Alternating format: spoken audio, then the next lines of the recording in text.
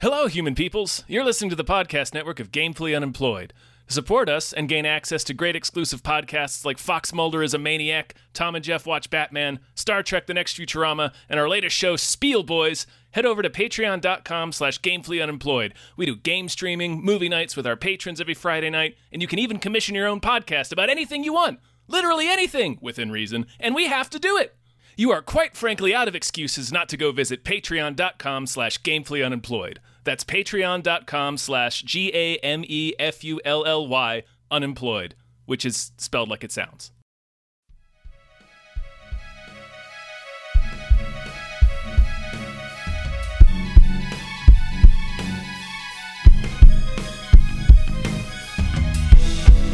Halbkast mit Tom Reimann und David Bell.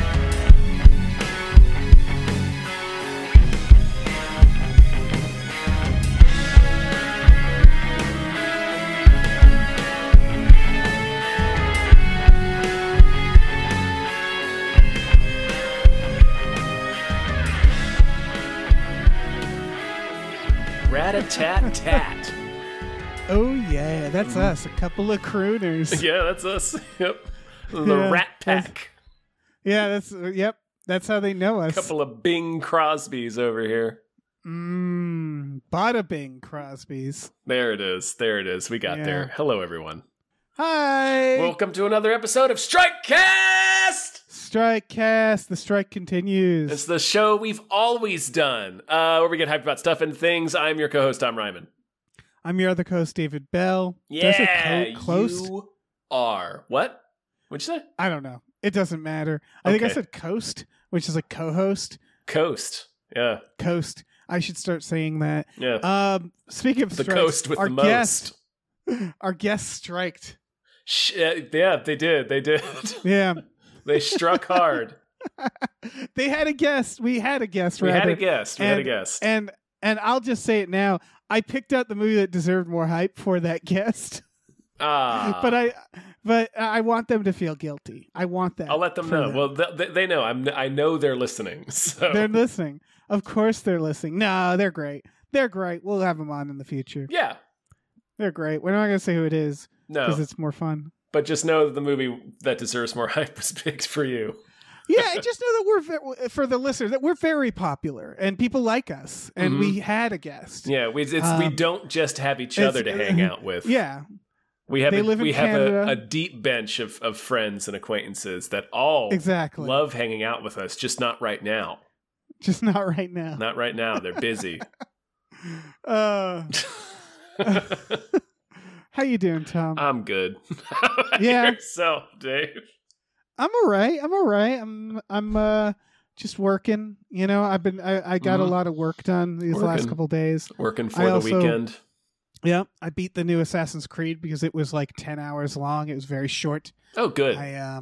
Yeah. It was short in a way that the game should be. No, that was a genuine good. Oh yeah, it's also like my only compliment for it, but that's for another day. Oh, sweet. It's fine. I love your relationship with these games. It's fine. Like you keep buying them and you keep hating them. Well, here's what it is. It's fine. It's actually very good if it was made in 2008. If that makes sense. Yes. What I mean by that is like it's kind of just the same stuff we got in that first game. It's more like a remaster, and that's all to say that it was very fun. I like jumping on rooftops like a little freak, but after like Syndicate, I'm like, I need more. I need more from this.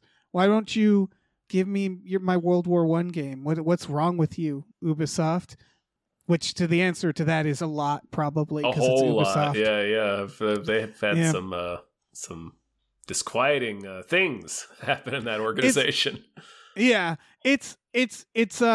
want to say it's got like Force Awakens vibe. Does that make sense? Where you're like, oh, it's more polished, but it's kind of just that first thing again. Oh yeah, that's the vibe. Mm-hmm. So that is my review. Thank you. Of Assassin's Creed Dave. Mirage. That's a nice little treat for us.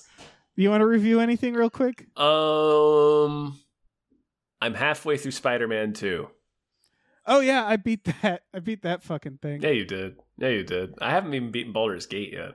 Yeah, you gotta do that. What do you think? I'm a little behind, little guy.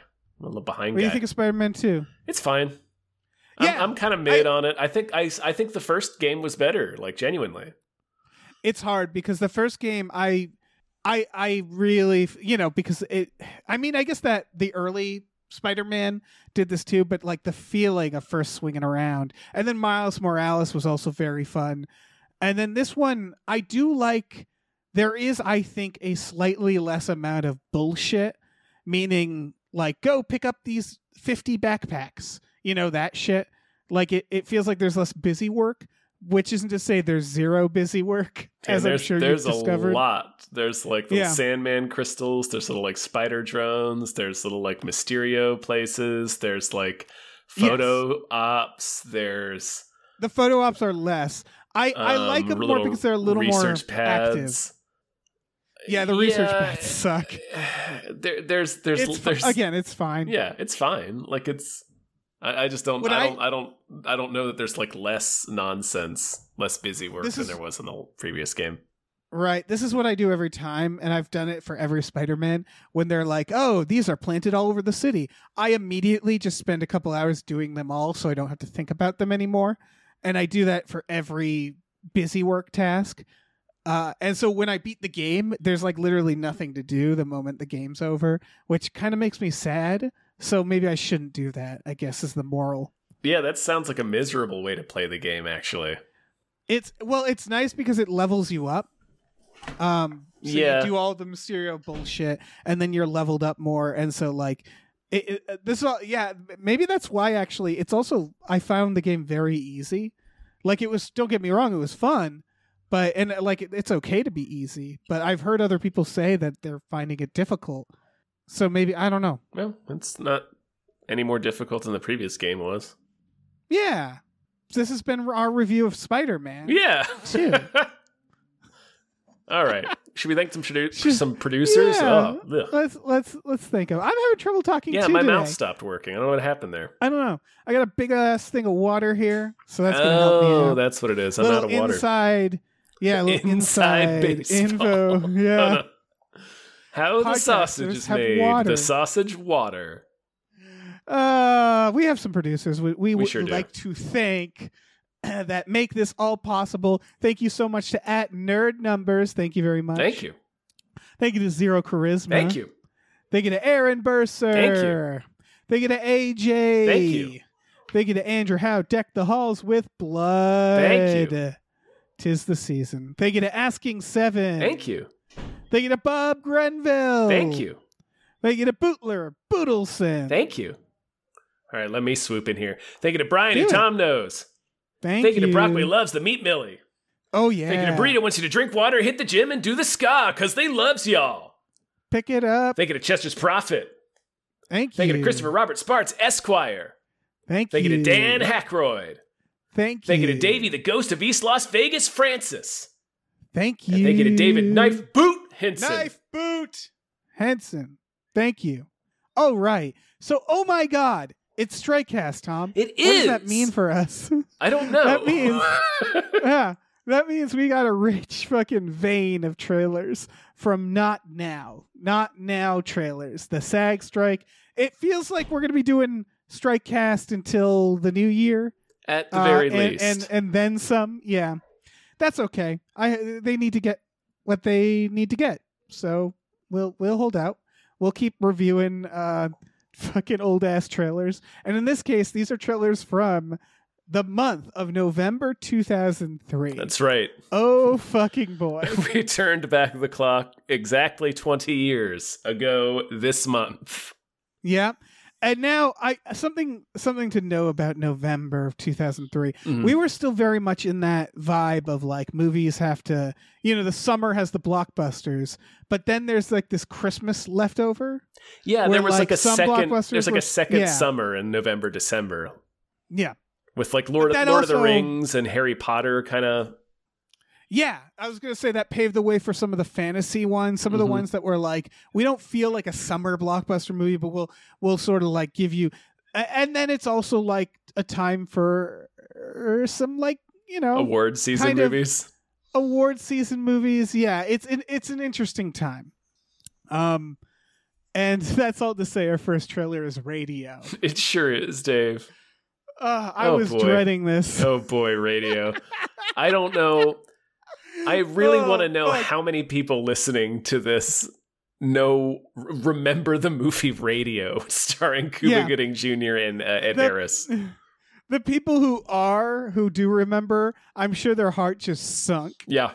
Remembering You just Radio. got real bummed when we said Radio.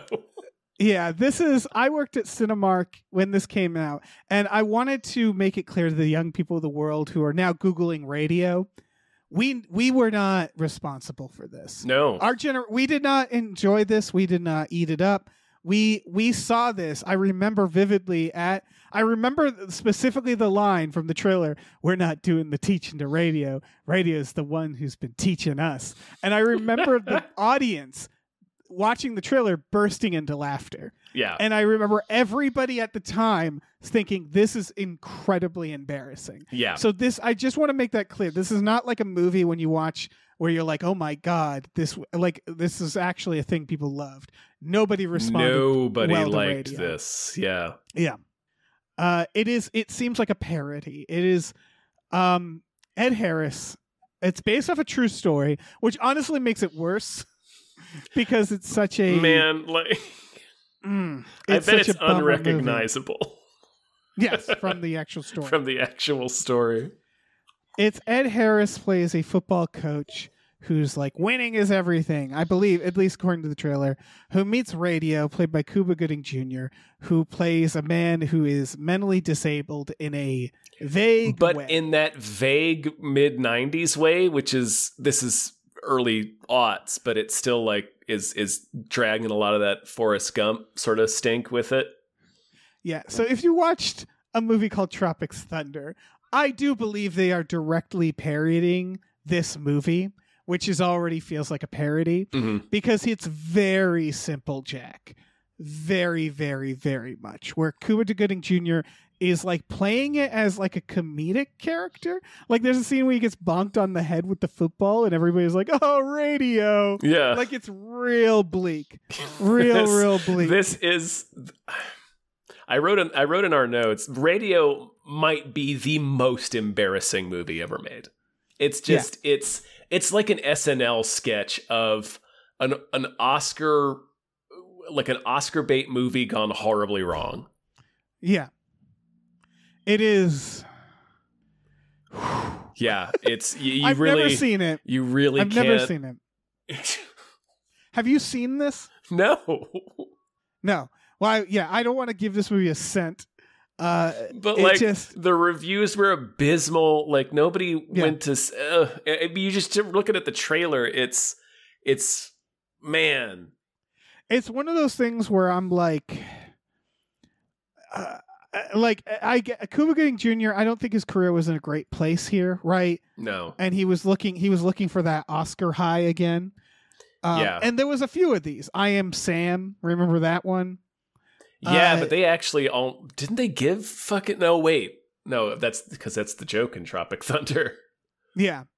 There's a few movies where they did this very bad thing that again, I don't think anybody at the time was like, "Yes, we like this." I'm pretty sure it really spoke to like the Hollywood bubble of like they all thought this was a really cool idea. It's like it's like magic. Shocking. It's like the magic autism thing in movies. Yeah. It's like their movies were kind of obsessed with this in the 90s and the early aughts. Right, and it was shocking because you think like Ed Harris would have more sense than that. It's like the Imagine video that came out, and you go through and you're like, "Really, you too? Jesus!" Like, so you're all in this bubble, and it's like, yeah, they're all rich. Like, that's just how it is. So that's kind of how it felt watching this. I was just like, "God damn it, you guys! Really?" All of you. Everybody involved should have known better. Yeah, you were like, "Yes, Radio. This is the next offensive." Big thing. Like it's just this trailer is just it's brutal. It's a brutal trailer. All right. It's hard to watch. It really is.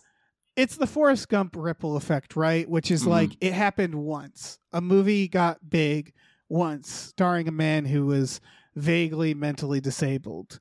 And then they were like, well, it's the Hollywood. It's the thing they always do, where they're like, why did everybody love that movie? I guess they love movies about mentally disabled quote people. unquote simple protagonists. Yeah, let's pour it on. And it's like, no, I don't think that's why Forrest Gump was I don't think that's why it resonated with people. Yeah. I think it's because it's a kind of a profound statement about a human life, I think. Right. It's also a boomer bait. It is boomer bait. It is boomer bait. It is boomer bait. Yeah. I still think it mostly works. But. I mean, it's Zemeckis, man. It's well made. That's the other thing. I'm sure if Zemeckis made radio, maybe it'd be better. Although I think Zemeckis would say, "I'm not making radio." You'd hope how that would go. You'd hope, but I mean, Cuba Gooding and Ed Harris both looked at that and said, "Let's make radio." So that's a good point. A lot of people said, "Let's make radio." Yeah, so many people. Too many. Had to do this. Too many. Checks were written. Enough that it exists, Dave. Radio exists. They spent undeniably months making radio. They did. Yeah. They did. I think that's what makes bad films so amazing, is when you realize the amount of effort where so many people had so many chances to turn back, and they didn't. They just kept going. Incredible. It really is, yeah. Yeah. Anything else about radio? No, just I like how how bad movies encapsulate the pioneer spirit. Yeah, they really do. Fuck it, we've come this far. Yeah, might as well finish radio. Yeah. They're in the editing bay, just like, fuck, man. I think this movie might be embarrassing. Damn it! I think we might be making radio. Yeah, too late now. Shit, are we making Slap radio? A trailer. God damn it! Fucking radio. Let's talk about the Haunted Mansion. Let's do that. Yes. The 2003 Haunted Mansion, not the 2023 Jared one. Leto free. I haven't seen the new Haunted Mansion, but considering that this one doesn't have Jared Leto, I'm going to go ahead and say this is probably my favorite Haunted Mansion of the two. I remember this one. This is the Eddie Murphy one. I've seen it twice. I remember it being really boring. You're probably right. I like this movie, but I don't think it's a there's good cool movie. I remember there's cool effects in it, and Eddie Murphy is funny enough. It's not like super funny. Yeah, Eddie Murphy kind of gets me. Like I always find him funny. Oh yeah, I laughed even in like Pluto Nash. The line in this trailer where it's like, "We're now summon the dark spirits." He's no, don't summon any of the dark. Not while I'm sitting here. You wait until after I've left to summon the dark spirits. It's good, Eddie Murphy. Yeah, I laughed at this. It's dumb, but I laughed at it. Oh yeah. This was the same year as Pirates, so Disney was really trying. It was the other dart they threw at the wall with, let's make our most popular rides into movies and see which one becomes a franchise. Right. And this this is the one that didn't. This is the one that didn't. And that's fair. I mean, here's the thing is, having watched this movie fairly recently, there's no franchisable thing about it. It's not a franchisable idea. It's a haunted house. Not really. The thing about the Haunted Mansion as a plot, there is a plot. There is, but the plot is always kind of, it's the history. The plot is the history. It's not the actual going through the current Haunted Mansion. That is what you do on the ride, right? Like when you go through Pirates of the Caribbean, you're watching like a plot unfold in that ride that you could take pieces from. Not much of a plot, mind you, but there's like but there's enough of it, like to the point where I had like riding the Pirates again like a couple of years ago. It was the first time I'd ridden it since seeing the movie. It realized like, oh, I hadn't realized how much of the movie is from the ride.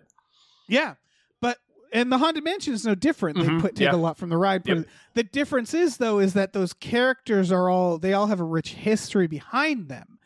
But in the moment, they're just boo, that's what they're doing. And so like the protagonist in a Haunted Mansion movie is always kind of a blank slate. And it kind of lives and dies by that. And then all the characters kind of, it's like, what do you do with them? I guess they reconcile there, which is what this movie did. And I think it did it fine. But it's also like, there's just not that much meat, I guess. Like you could do a Haunted Mansion origin, but like who would want that? Yeah, I don't want that. I don't want just the origin is just a tragedy. And so Like, I think that's why they never did it, because it's like, well, there's no ghosts in the origin. Yeah, it's not what's fun about the ride. That would be a huge mistake. Yeah, not that they've managed to make this concept work yet, but I mean the obvious one is the haunted house full of cool ghosts and special effects, and not like the murderous tragedy that created all these ghosts.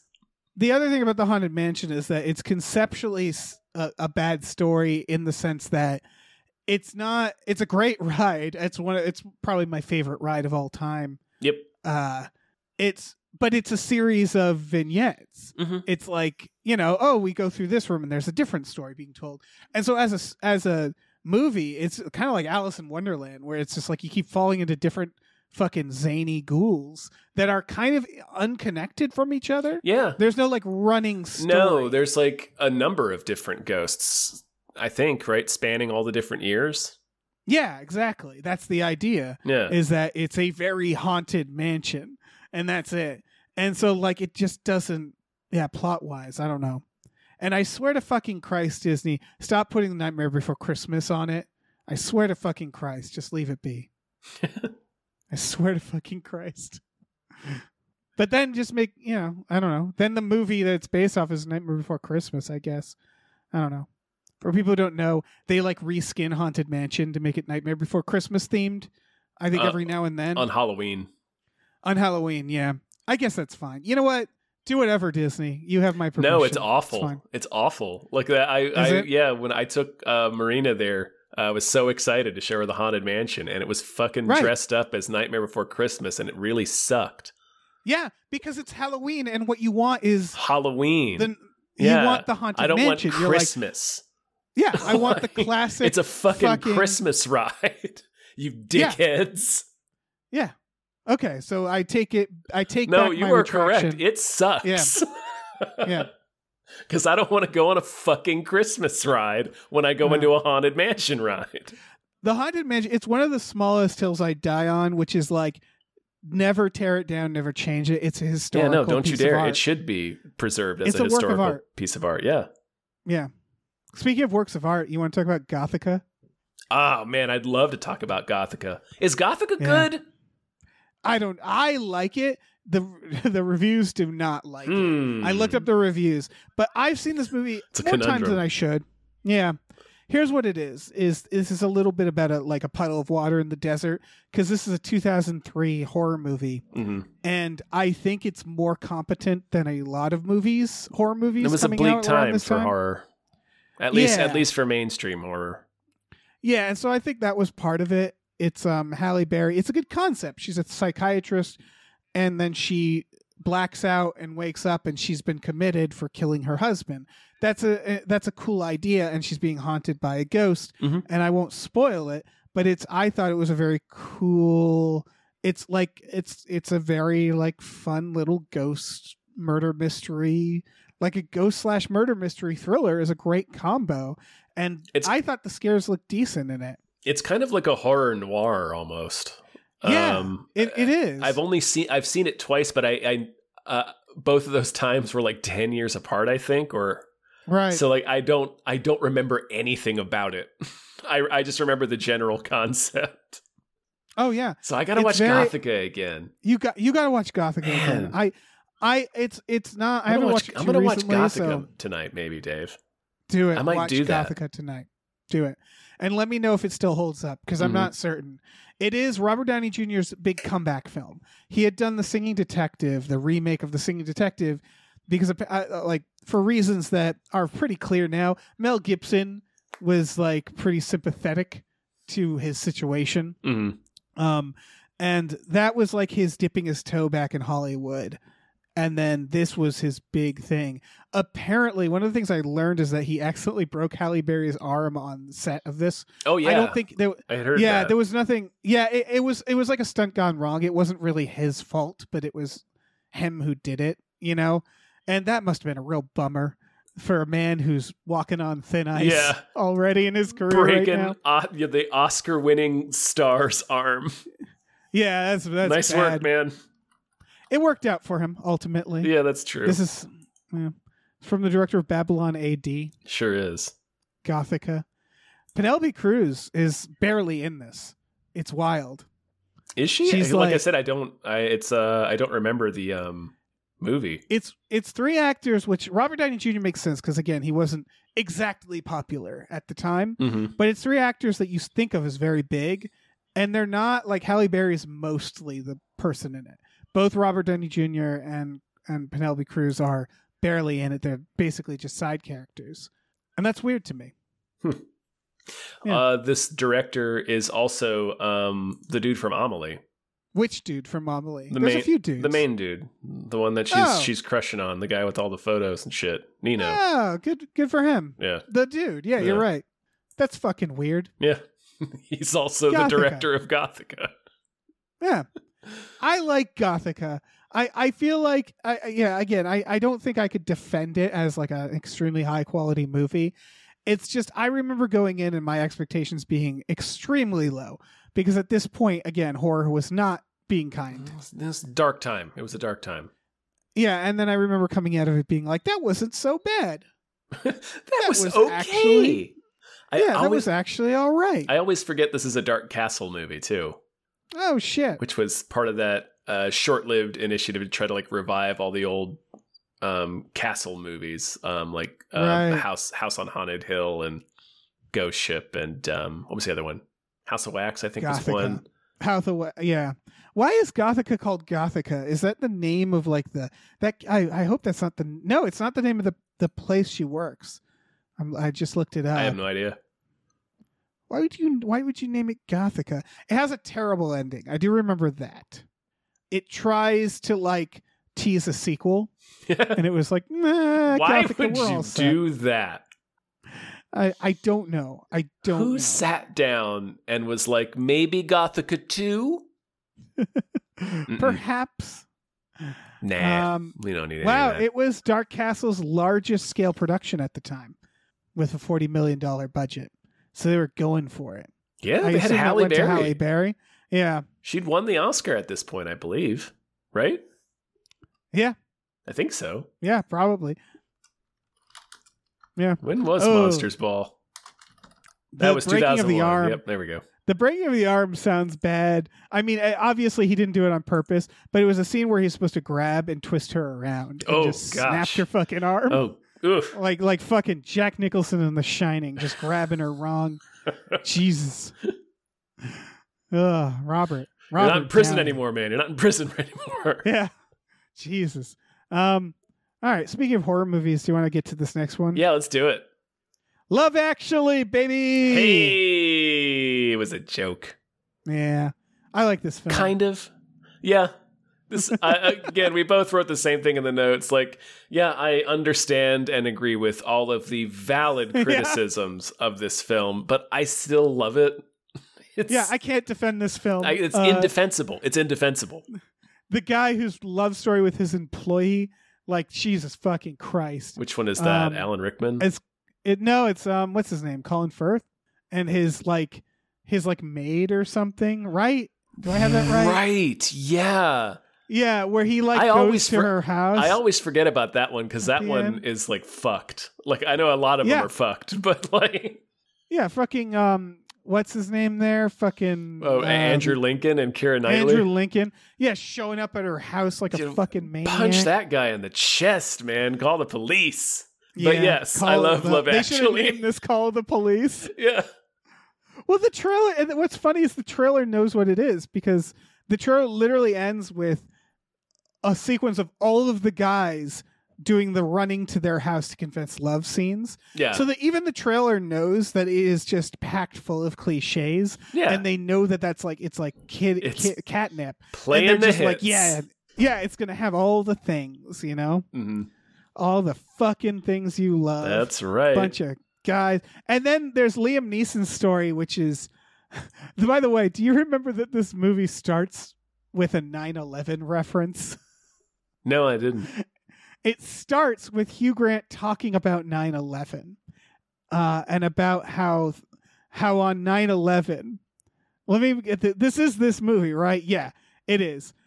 This is a nutso fucking beginning. It opens with a voiceover showing people at an airport, and it's Hugh Grant talking about how on 9/11, the thing he remembers was all the people who got to like interconnect and make sure their loved ones were safe, like all the people who didn't die, who was like scared and like connecting, and that's how it starts. And then later, in a world that recognizes 9/11 as a thing, Liam Neeson lets his son plow through TSA security to run through an airport to talk to a little girl. That kid could have been murdered, and nobody would have. No, it would have been right. No, they he would have wouldn't. just nobody would have minded. No, I know it's just post 9/11 airport. Liam Neeson being like, "Yeah, just run through security and fucking." Run. I don't like, think I'm a sorry. 6-year-old would have gotten. Maybe I don't not. think a That kid 6-year-old would've would have gotten gotten tased. ventilated by the TSA.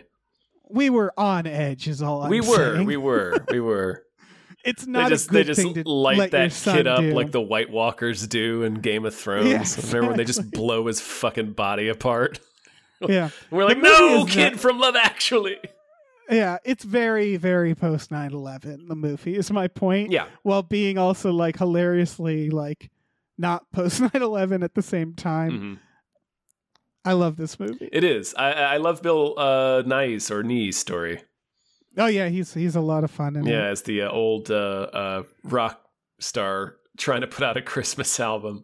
That Yeah, I storyline like is the- so funny.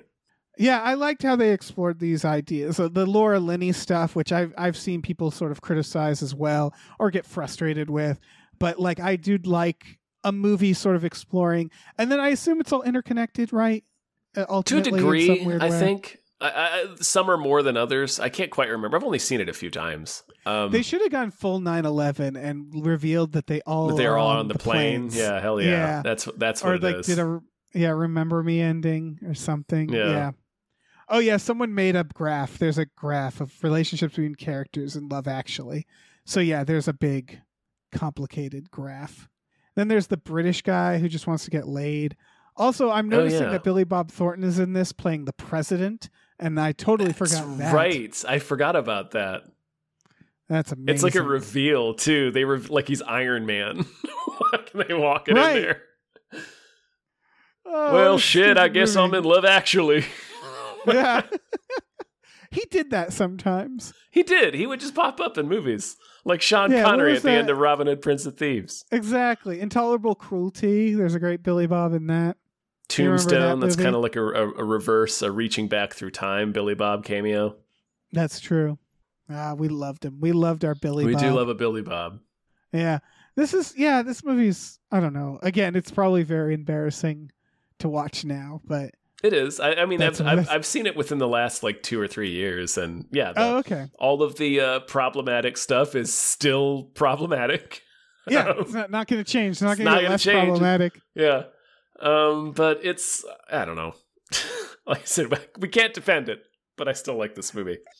It's our version of like, it's going to be a movie that newer generations won't understand why we like the movie. Oh yeah. And there's no logical defense of a lot of the movie. Mhm. It's just going to be like, I don't know, I just like it.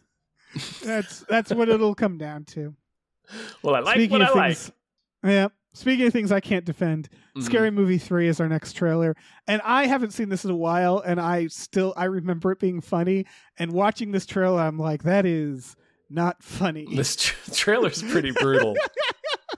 I not did funny. laugh at Leslie Nielsen screaming at the guy with the trachea ring. Oh, yeah, I laugh at every Leslie yeah, Nielsen Leslie Nielsen moment. is just, I mean, even in his worst movies, like Mr. He's very Magoo. funny. Yeah. He's going to say at This least is- one line that gets me. Yeah, exactly. This is David Zucker when Uh-huh. David Zucker He took took over, yeah. This is, I mean, we've talked about this in other things. This is from the writer, folks, of Chernobyl and The Last of Us. Just throwing that out there. Mhm. Scary Movie 3, Scary Movie 4, superhero movie, Hangover Part 2, Hangover Part 3, Chernobyl, and The Last of Us. That is what this writer has done. Yeah. So, I don't know, let your brain See, just mull on that until Within you you die are of a two stroke. wolves, Dave. Yeah. It's also the writer of Hot Shots. Yeah. It's infantile comedies and incredibly serious dramas. Yeah, I love his career. Those are the two wolves. His career is one of those careers that I always tell people to like motivate them because it's like it's never too late. Right. It's never too late. You can do anything. You really can. Do anything. You really can. Yeah. Anybody. I don't know. I don't know how that happened. Well, I hope maybe not everything. Like I can't play I'm never gonna play basketball. That's never gonna happen. No, that's fair. Well, you can play basketball, just not professionally. Right? Yeah. I'm not gonna ever be able to do like sick ass dunks and jams and stuff. Yeah, I hope he does. I hope he does like a Brad Dourif, and like if another scary movie happens, I hope he writes it. Like I hope he's like, yeah, I don't have to. Like how Brad Dourif does Chucky. Oh, he keeps no matter going what. back to do Chucky. Yeah. Yeah. It's like, just no, like, yeah, I don't shit, need I'm Chucky. to. I believe in this. Yeah, I believe want in him this to project. Yeah. This is my passion. Yeah. This is the one for me. Chernobyl was for them. Brad Dourif is in David Lynch's Dune and Lord of the Rings. Yeah, he is. There's no need for him to be Chucky. But I honestly get it. I perfectly understand why he's Chucky and why he loves being Chucky. He is also Chucky. Yeah. And he's the fucking doctor on Dead. What a career. Yeah. The doctor on Dead. It's the same with Leprechaun. It's the same fucking deal. Oh, yeah. Where Warwick Davis is like, yeah, I'm the Leprechaun. I'm the Leprechaun anytime you need him. Yeah. You know, whenever you need me, you press L for Leprechaun. Yeah, and I'll do it. I don't give a fuck. I've never seen Scary Movie 3. It's I like I said, I remember it being funny, but I don't think it is. Why? How could it be? How could it possibly be funny from this trailer? There's what I realized about David Zucker, and when we grew up, the thing is like what makes David Zucker quaint, or old David Zucker, is that I think we were children, right? And now looking at this today, a lot like he's always done topical, big quotes, topical humor, but he's always been kind of cruel. And so when you have a vivid memory of like Michael Jackson's life, you're like, that joke is just kind of gross. That's what it feels like. Or like Pamela Anderson in this, where it's like modern David Zucker as an adult just feels ickier from this era. And I think part of it is he's trying to be more topical with these movies. Like The Naked Gun doesn't do that much. It just has there's still beat up George Bush's wife a bunch. I mean, there's still a fair amount of pop culture references and stuff. For sure. But it just feels, again, I don't know if it's like because I was a kid. I don't know if it's nostalgia. But like I don't think he's changed. You know what I mean? I don't know. I mean, because like early aughts is like when like Perez Hilton was sort of getting popular. Right. So I don't know if we were just more mean with the jabs around then, like with South Park style stuff of how they treated celebrity. I don't know. Maybe I'm talking out of my ass. Hard. I know that Anna Faris and Regina Hall both fucking kill it in every single one of these that they're in. So there's something to that. I don't know. It's slapstick humor is tough. I think it comes and goes. I think it wasn't. Oh yeah, no, I was commenting on you commenting on how this one feels meaner. Yeah, it just feels. I don't know. I don't know. It's weird. I guess I'd have to watch this again in the dark alone because I'm certainly not watching it with anybody else. I'm certainly not watching it in public. Watch. Yeah. I remember this and 4 and 5 not being terrible. I mean, again, they're all kind of terrible. The way all slapstick is kind of terrible. I only saw the first one of these. Oh, okay. Yeah. Second one's fine. I've seen parts of the second one, but I haven't seen the full movie. They obviously spawned not just the sequels, but a lot of darkness. Right, like with superhero movie and epic movie, and does that all this are awful. Yeah, they're obviously made off of some calculation of like if we make it with this budget, we can make this much back. Yeah, and people, it doesn't matter. And yeah, we get affordable people like Charlie Sheen in there. We're good to go. I don't know. Yeah, no, I don't. Was in one of these. He might be. This feels like Bill Pullman territory. Yeah. I'm pretty sure George Carlin is in this. Let's talk about the next trailer. All right. Oh yeah, Master and Commander, The Far Side of the World, baby. Yeah. I watched this recently. I know you did on Inside Dads. That's true. Go check it out on Small Beans. Yeah, this is Russell Crowe and Paul Bettany playing two competing daddies aboard a ship. On an old ship, an old-timey ship. Yeah, it is a baffling movie as far as I'm concerned. Oh, man. I loved this movie when I saw it. Damn right. I thought this movie was a sweeping epic. Oh, yeah. It is. If you don't remember it, as I wrote in the notes, I might be one of the only people alive who remembers this movie currently because I just watched it. But it's about Russell Crowe being a master and or commander on the far side of the world. It's based off a book series. Mm-hmm. And he is insisting on chasing another enemy ship, and everybody is telling him to stop. And spoilers, in the end, he's right. And that's it. Yep, that's pretty much the movie. And that's why it's such a dad movie, because it's the equivalent of being like, we're going to get to Wally World. Like, that's it. It's this dad being like, we're going to do this thing. Yeah. And then he ends up being right. And that's it. Yep. It is so funny. It is an arch dad movie. Yeah. There's no question. Like you assume there will be a great downfall. There'll be an Ahab moment. And no, there isn't. Not at all. Nope. It's just he's Captain Lucky Jack, and all the crew is just like, so much of this trailer is the crew beaming over how awesome Lucky Jack is. Yeah. And you watch the movie and you finish it and you go, wait, why did I watch that? What was the point of that? What was the fucking point of that? Yeah.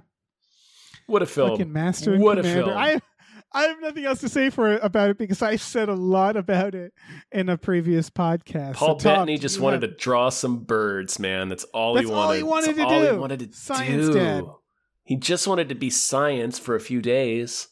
And then he ends up getting shot by one of his own fucking friends who's trying to shoot a bird. Like I remember the crew being a real disaster. Like they're just full of a bunch of superstitious idiots who keep maiming each other. They drive one kid to kill himself. I was about to say, this movie burns through kids. It sure burns does. through kids. Yeah. It's great.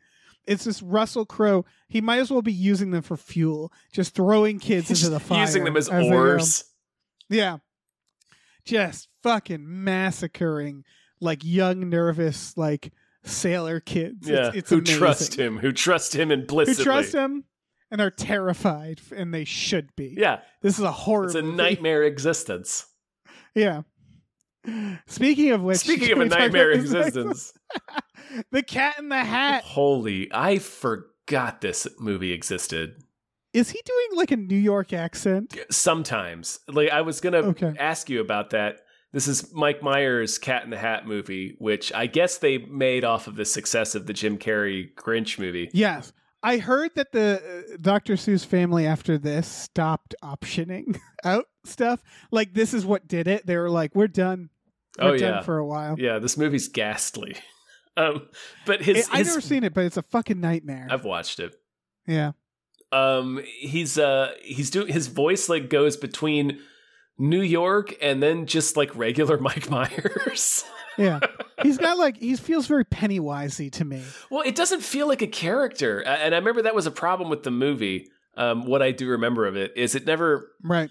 Like the Grinch is a more realized character in the zeitgeist, I guess. Yeah, everybody kind of knows who he is and kind of what he's about. Well...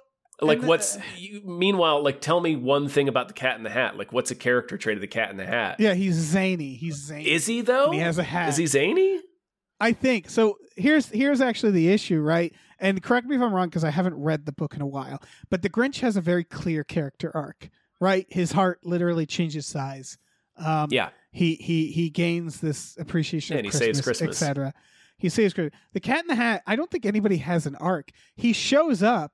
He fucks up their house, and then I think they clean up before the parents get home. He cleans it up with like a magic machine or some shit, I think. Right, and at no point does he ever have like, is there ever like a problem?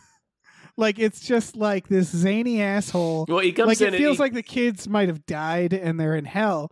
Like he just fucks their up hearts the are place. being weighed for their final judgment. No, he comes in and it's like, here, I'll show you some fun games, and each one of his games is like escalating chaos.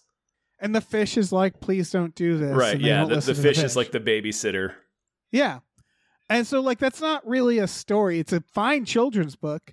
You know, I love Dr. Seuss. I love watching or looking at his books and looking at the fun little fucking drawings and all the weird messages and all that and the Lorax. I loved that Lorax cartoon as a kid. Oh, hell yeah.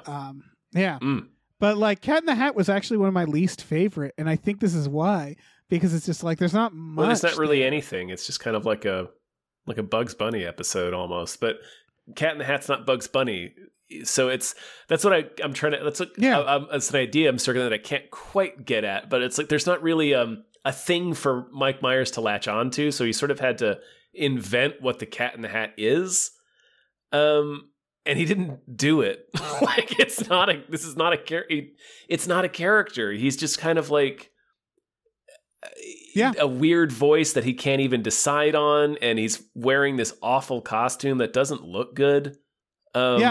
It just looks like a fucking nightmare. Looks like a really cheap costume. It does. I can't stress how much this looks like literal hell. Like it's just it's like not it's Uncanny Valley, right? Like everything that's definitely about part it. of it. Yeah, his face.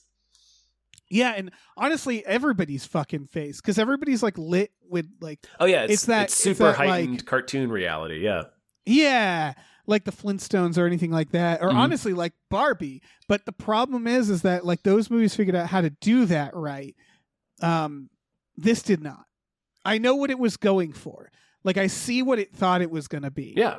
And that is a successful model. It just didn't work, and it's terrifying, and I hate it.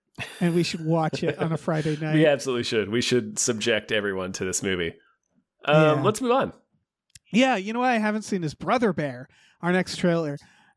This looks like, to me, like a less fucked up Don Bluth.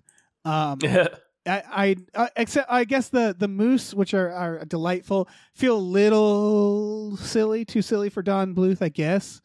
Not that Don Bluth he's still silly, but I never seen this. It looks chill.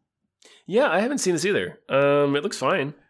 You blew my mind in the notes by pointing out that the bear is Joaquin Phoenix. Yeah, the main character is Joaquin Phoenix.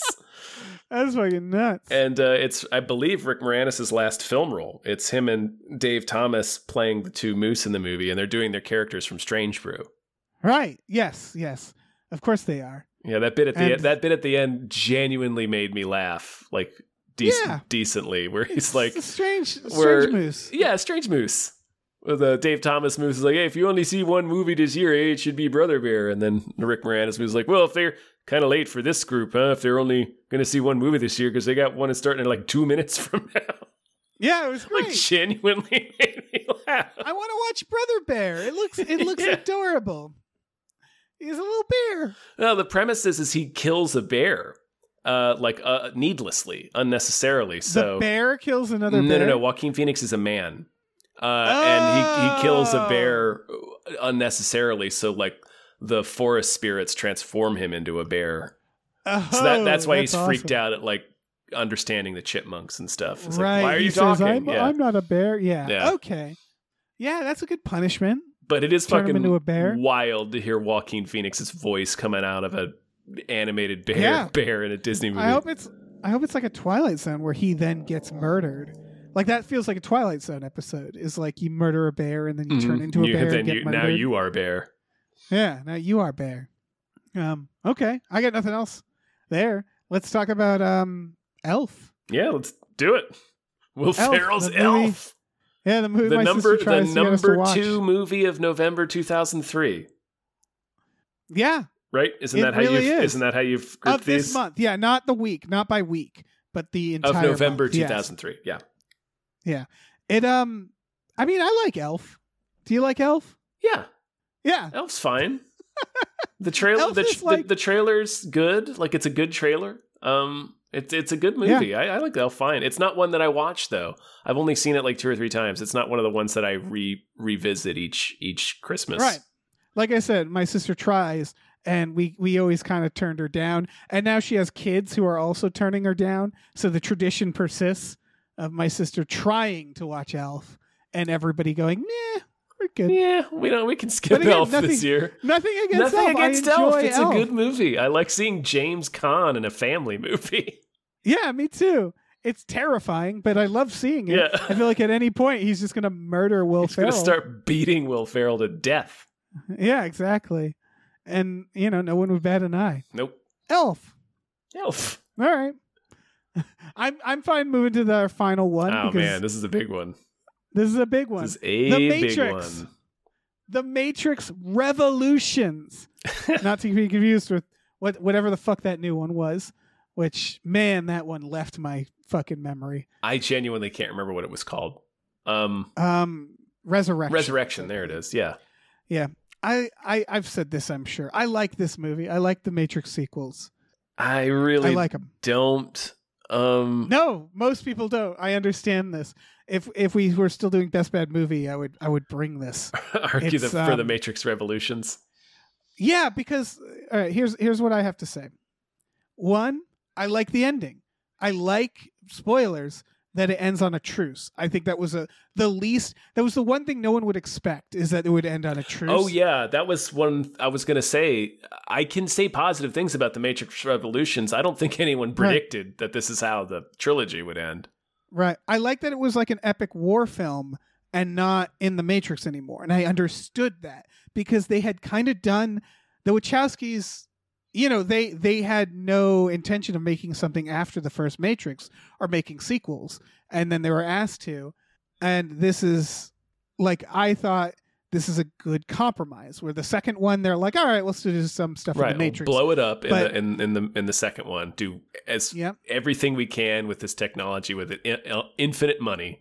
And then, the third one is almost completely out of the Matrix. Yeah, we'll go into lore. We do a lot of lore stuff. So in both the much video lore. Games, the Animatrix. We'll really nerd out for the nerds. And I had a friend who was a big Matrix nerd, and I saw that friend really appreciate all this fucking lore and this bullshit, and it was really fun bullshit. And I get it for casual audiences. You'd be like, where the fuck is the Matrix? And this third one, but I liked it. I liked that it upped the stakes. Because how do you up the stakes in a movie where you're in a digital world? You leave that digital world and have fights in the real world. It's true, that's how you. Yeah. So I don't know what else they were supposed to do with the Matrix. That's fair. I recognize that more now than I did when I saw the movie. I still don't like the sequels. They're too long. They're too long objectively. They are objectively too long. I think the lore is. I don't really care. It's cool. It's a neat idea. I like the idea of it. And I like that it ends in a truce. But really, it's just the first Matrix. I have the same relationship with the Matrix almost as I do with the Jaws movies, where it's it's the first movie, and then everything after it is just kind of like candy. But I don't really consider them And I don't think the Wachowskis, again, I don't think they were necessarily wanting to make sequels anyway. Yeah. But I think certainly not the newest one. Yeah, I think it definitely could have been tighter, and that there's a lot of deviations of the plot. There's a lot of let's chase the conductor guy who runs the train program. There's a lot of shit where it's condense. These should have been, an hour 45-minute movies, and I think they're 2.5 hours. I want to say, yeah. And so and you can feel it because, I'm saying, there isn't. Unlike some other movies, there's stuff that I'm oh yeah, you definitely didn't need that stuff. No, this is 2 hours and 9 minutes. Still, I would shave off 15 minutes. The second one's longer, I remember. Yeah, I that doesn't surprise me. And this one, my weird criticism is I think they should have spent less time in the Matrix for Revolutions, because they do a little bit and it felt obligatory. Yeah. So yeah, I was so excited. I think that's right. I remember I sat in I don't remember you being excited. I remember being excited myself. I remember sitting in traffic for like 2 hours to get to the movie theater to do the midnight showing of this. Oh yeah, I was balls deep in it to win it. Yep. Yeah, man. My whole friend group was like all geeking out about The Matrix. I was the least into it. Like I said, because I didn't like the second one. Yeah, they do explain werewolves and ghosts, werewolves and ghosts, and aliens. It's all. I love it. The Wachowskis cannot resist doing that. They love it. They love doing it. Oh, The Matrix. Yeah, and that's it for the trailers. Yeah. All right, let's thank some more producers then. Let's do it. Big old thank you to Deborah's awesome. Barbara is great, and cancer can go to hell. Thank you. Thank you to Dracula, the bus driving vampire. Thank you. Thank you to Driftless says, long live the new flesh. Thank you. Thank you to E.T., the extravagant terresticle. Thank you. Thank you to Exploding Runes. Thank you so much. Thank you to Funky J. Mostly comes out at night. Mostly. Thank you. Thank you to Heathcliff's Helping Handfuls. Thank you. Thank you to ImpossibleWorlds.net. Issue 3 is out now. Gorge yourself on our fiction gorge. Gorge! Thank you to Chris Shanovich. Thank you.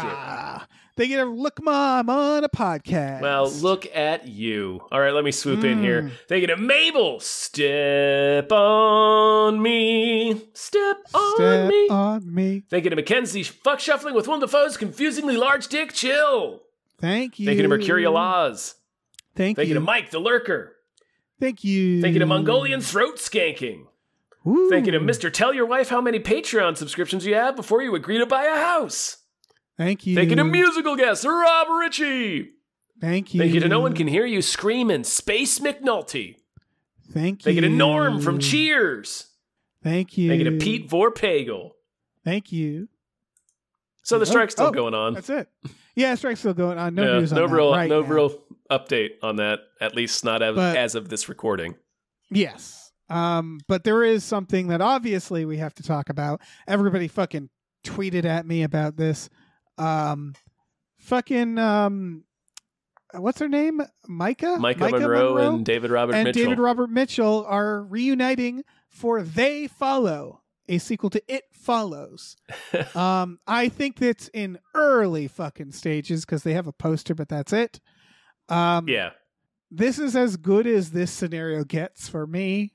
Yeah. I don't think It Follows needs a sequel. I also don't think it needs not a sequel, if that makes sense. Yeah, I would normally be not really have any positive outlook on it. But the fact that the original writer director is doing it, it's like, well, maybe it'll be something I'm a interesting. Big fan of. Yeah, I'm a big fan. It Follows, for people who don't know, is my favorite horror movie of probably the last 20 years. It's up there for me as well, for sure. Yeah. And David Robert Mitchell, I really liked Under the Silver Lake. Me too, yeah. I get the vibe that he doesn't have that many offers, which is a shame. I know he was doing something or is doing something with Anne Hathaway, and that's still a go. I want for him to keep making like horror specifically, but I want him to just spread his wings, make some more movies. And it seems like maybe his last two movies didn't make enough money for him to have a lot of offers. I don't know. So I'm scared that he's going back to this because he didn't have many other options, you know? Mm-hmm. I don't know. That said, it is, again, like you said, the best version of this. They were probably going to make it with or without him.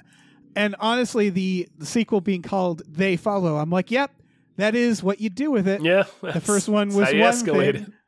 Yep, now you have multiple things. Alien? Nope. Aliens. You see that poster, you're like, oh, shit. Yep. And how many? Is it 2? I don't know.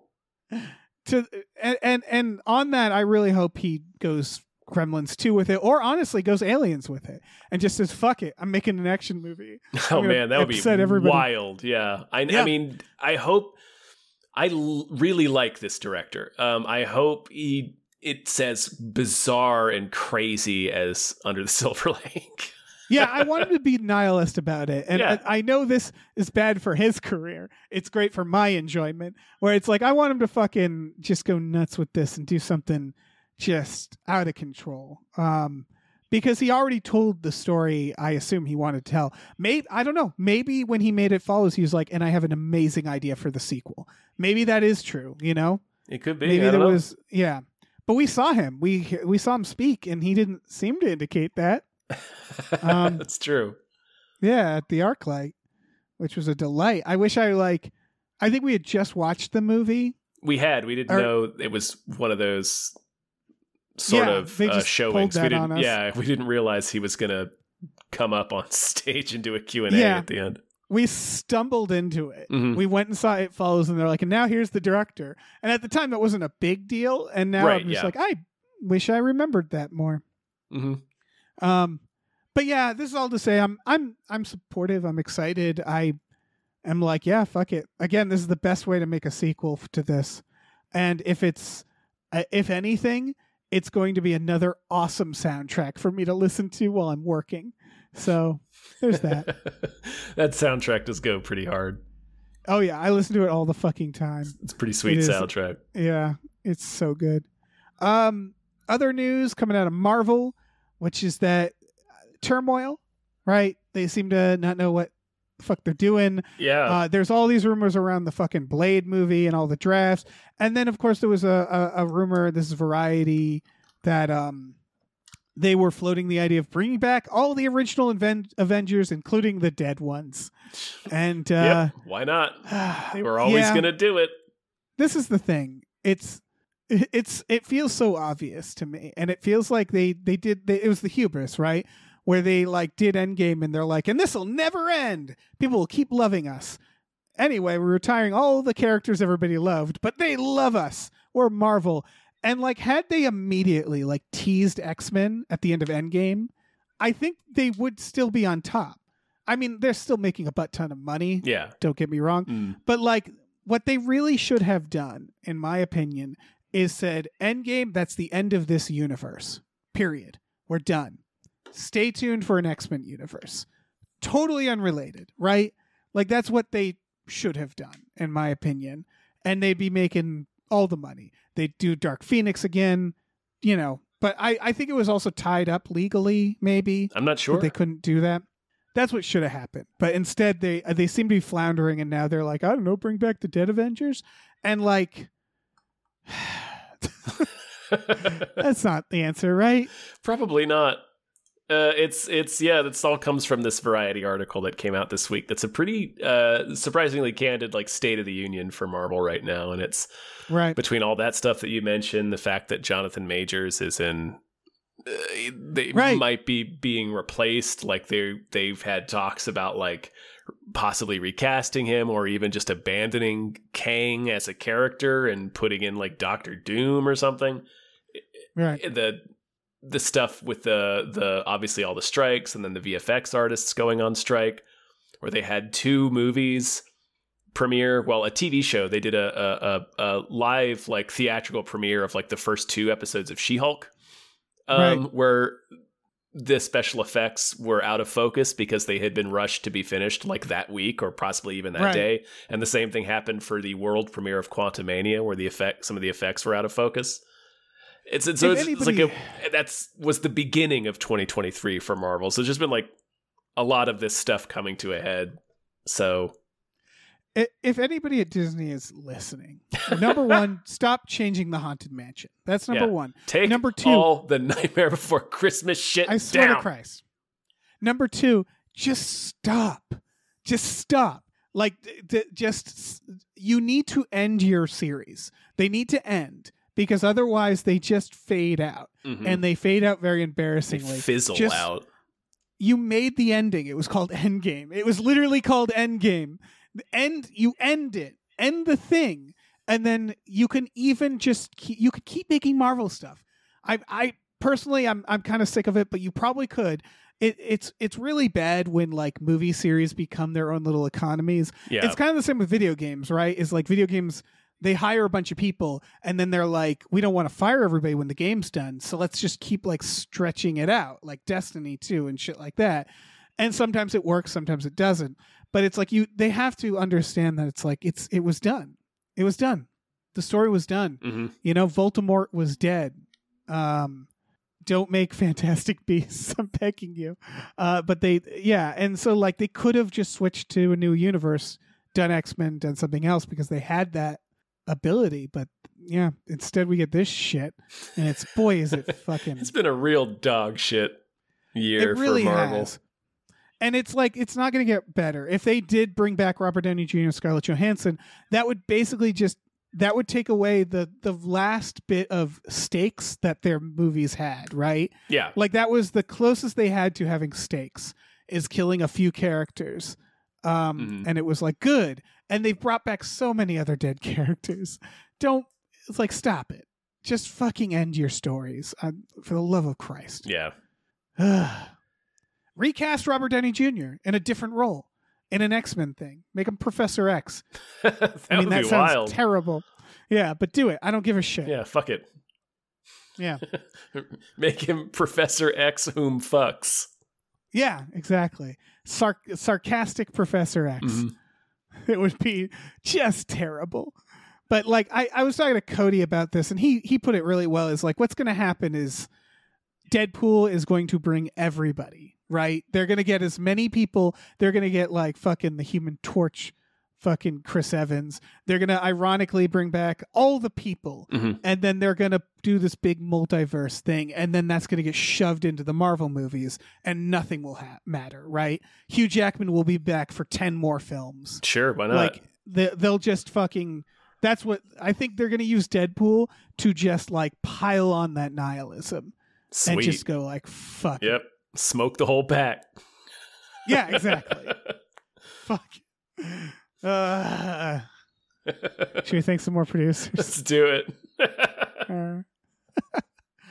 Big old thank you to Numino Ultra Microscopic Silicol Volcano Coniosis Anti-Disestablishmentarianism Jones. Thank you.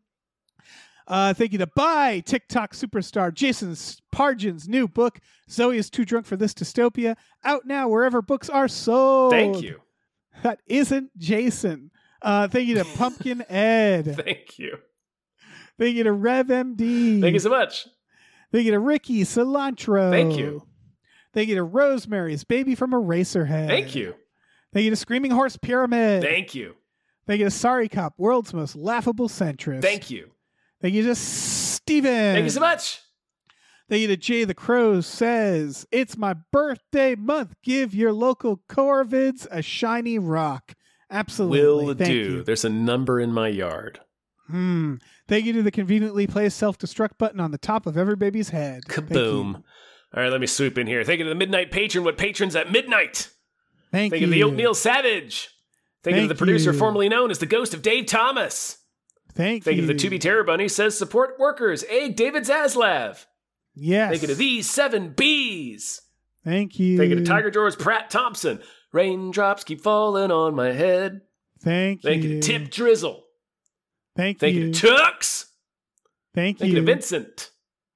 Thank you to Why Don't You Take a Flying Fuck at the Moon? Thank you. Thank you to your mom. Thank you. And thank you to Zzz, because Pie Guy liked being last. Thank you. Thank you. Thank you. Dave. Thank you. We were supposed to have a third person here who was going to be delighted with your selection of movies that deserve more hype. But since that person is not here, I'm going to pretend to be surprised when I ask. Dave, do you have a movie that deserves more hype? You know what? I do. What luck! I really do. I'm so glad I asked. You know what? I'm so glad you miss 100% of the shots you don't take. It's true. It's true. Also, for the record, I don't know if our guest actually would have liked this movie. It just seemed like their vibe. It does. I don't know. This movie is called Dolly! Exclamation point. Yep. That is what it's called. Yep. I am not 7 emphasizing it. 7 A's. Exactly 7. I made sure to count. It's from the director of Rubber, folks. Of course it is. And it's a movie about Salvador Dali. in the style of a Salvador Dali film, like project or art. So that's what we're dealing with. Salvador Dali is played by multiple actors. It's got like 100% on Rotten Tomatoes with the limited, reviews it has so far. It's coming out November in France. There's no word of when it will be coming out here. I assume by the end of the year. It is. So it's about a journalist who has to interview Salvador Dali. The opening sequence is apparently him just trying to get to the interview, and the hallway in the hotel won't end. So that's what we're dealing with. It is like the whole movie is apparently like this. Like the review here says, a story should have a beginning, a middle, and an end, but not necessarily in that order, said Godard. But Dali does him one better by having maybe 3 beginnings, 6 middles, and 4 or 5 endings, none of them coming where they're supposed to, but all of them landing in the right place. So yeah, it sounds batshit. It also sounds like he's kind of taking the piss out of Dali and by extension himself, by like the portrayal of Salvador Dali is like kind of an egotist, and like his art, it sounds like his art's less important than his personality, right? So like he keeps insisting, like he leaves the interview because there's no cameras and he wants to be seen, and then he leaves the interview again because there's not enough cameras, and it's like just about the ego of a surrealist artist of how it's kind of like, hey, look at me, which is true. And it's also, I'd say, like, it's true for a lot of loud artists. Yeah. Which doesn't mean they're not good. It just, that's, Tarantino's the same way. But again, that doesn't take away from his art. And so and this director, very much the same way. So like, it does feel like he's doing it in a way that's not like, look at this amazing genius. It's more of just like, look at this asshole. Yeah, look at this dipshit. That's the vibe I got from the trailer is incredible. Yes, the trailer is incredible. It is as surreal as you would expect. It's, man, just watch it. Yeah. I haven't seen any of this guy's movies. Like, I haven't seen Rubber. I didn't watch Deerskin, I think it's the other one, right? He's very divisive because his stuff is very like, Rubber is like, it has vibes of like art student in it, where it's like you don't quite know at first. Like there's this whole idea, this meta commentary in Rubber that I like Rubber, but I don't know if this worked, where like there's a bunch of, it keeps cutting to basically a chorus, like these people watching from afar, and they're like observing of what this story could mean. So it's like this very meta commentary, I'm an artist stuff, but like, again, as this film indicates, I think he knows too. So his stuff is very like fucking zany and very meta and very weird and very loud. And so like, it's fucking cilantro. Some people don't react to that, and don't blame them, but I enjoy his work when I catch it. Yeah. It's, I'm actually way behind in his stuff. So I don't know, maybe he changed. But like this trailer on its own, I'm just like, yeah, this looks like the right amount of bonkers that I have to see it.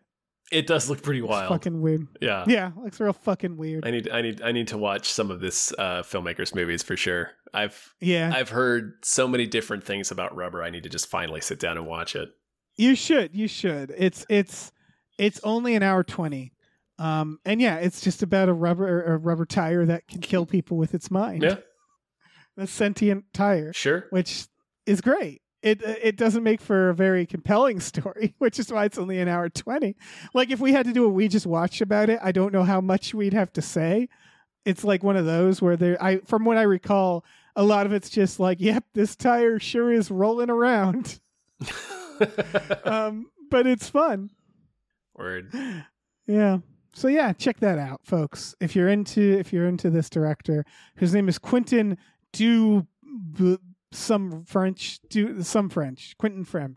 Yeah. He's very French. Director of Rubber. Yeah.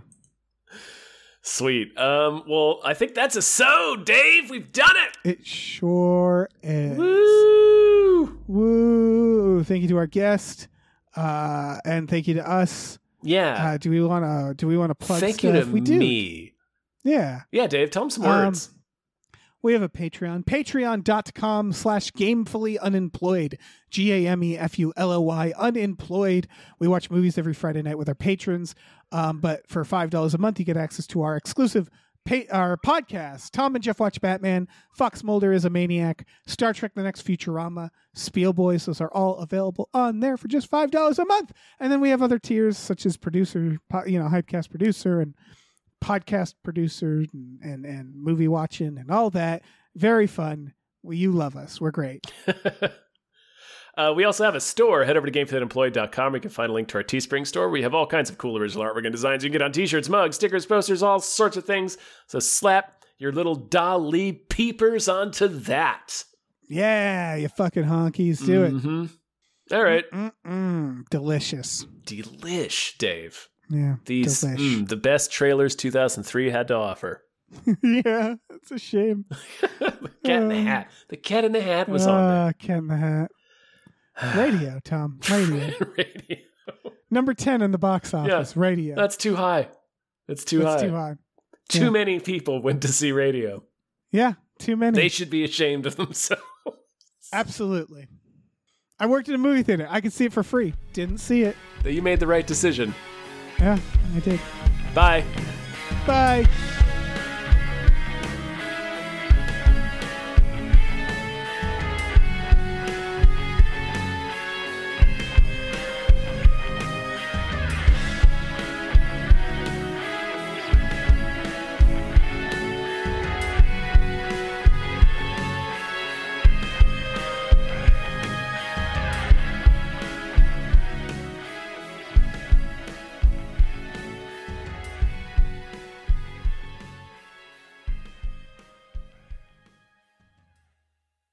Our music is produced by Chris Corlew. You can follow him on Twitter at @thecorlew, CORLEW, and find more music at shipwreckedsailor.bandcamp.com. Our channel artwork is produced by Michael Vincent Bramley. You can find more of his artwork at instagram.com/mvbramleyart. Our episode artwork is produced by Justin Brown. You can follow him on Twitter at @JustinTBrown and find more of his artwork at artnessbyjustinbrown.com and justinbrown.info.